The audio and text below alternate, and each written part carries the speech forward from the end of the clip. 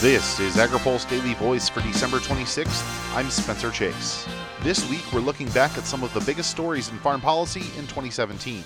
Perhaps no story was bigger this year than President Donald Trump's selection of former Georgia Governor Sonny Perdue to be the nation's 31st Secretary of Agriculture. Trump announced the choice one day before his inauguration, and Perdue waited until March for a confirmation hearing before the Senate Agriculture Committee.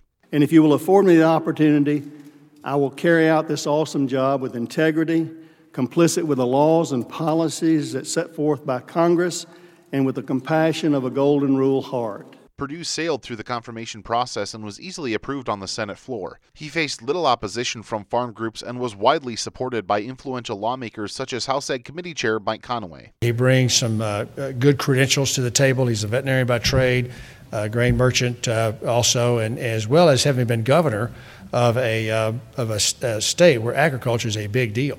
So he has been an executive working with constituents who are living whatever the farm, whatever's going on in production agriculture. So he's got some good credentials in that regard. On April 25th, Perdue was sworn in and literally rolled up his sleeves in a speech to USDA employees.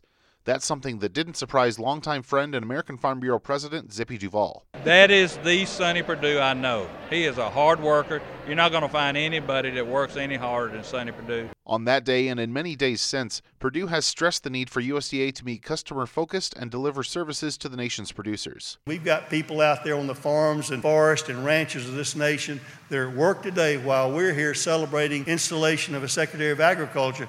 They're down there doing the tough jobs. Our hearts need to be with them because they're the ones to give us our job, and they need us to be working for them day in and day out. For several months, Perdue was the only political appointee at USDA before the swearing in of American Soybean Association CEO Steve Censky as his deputy, as well as Indiana Ag Secretary Ted McKinney as his Undersecretary of Trade.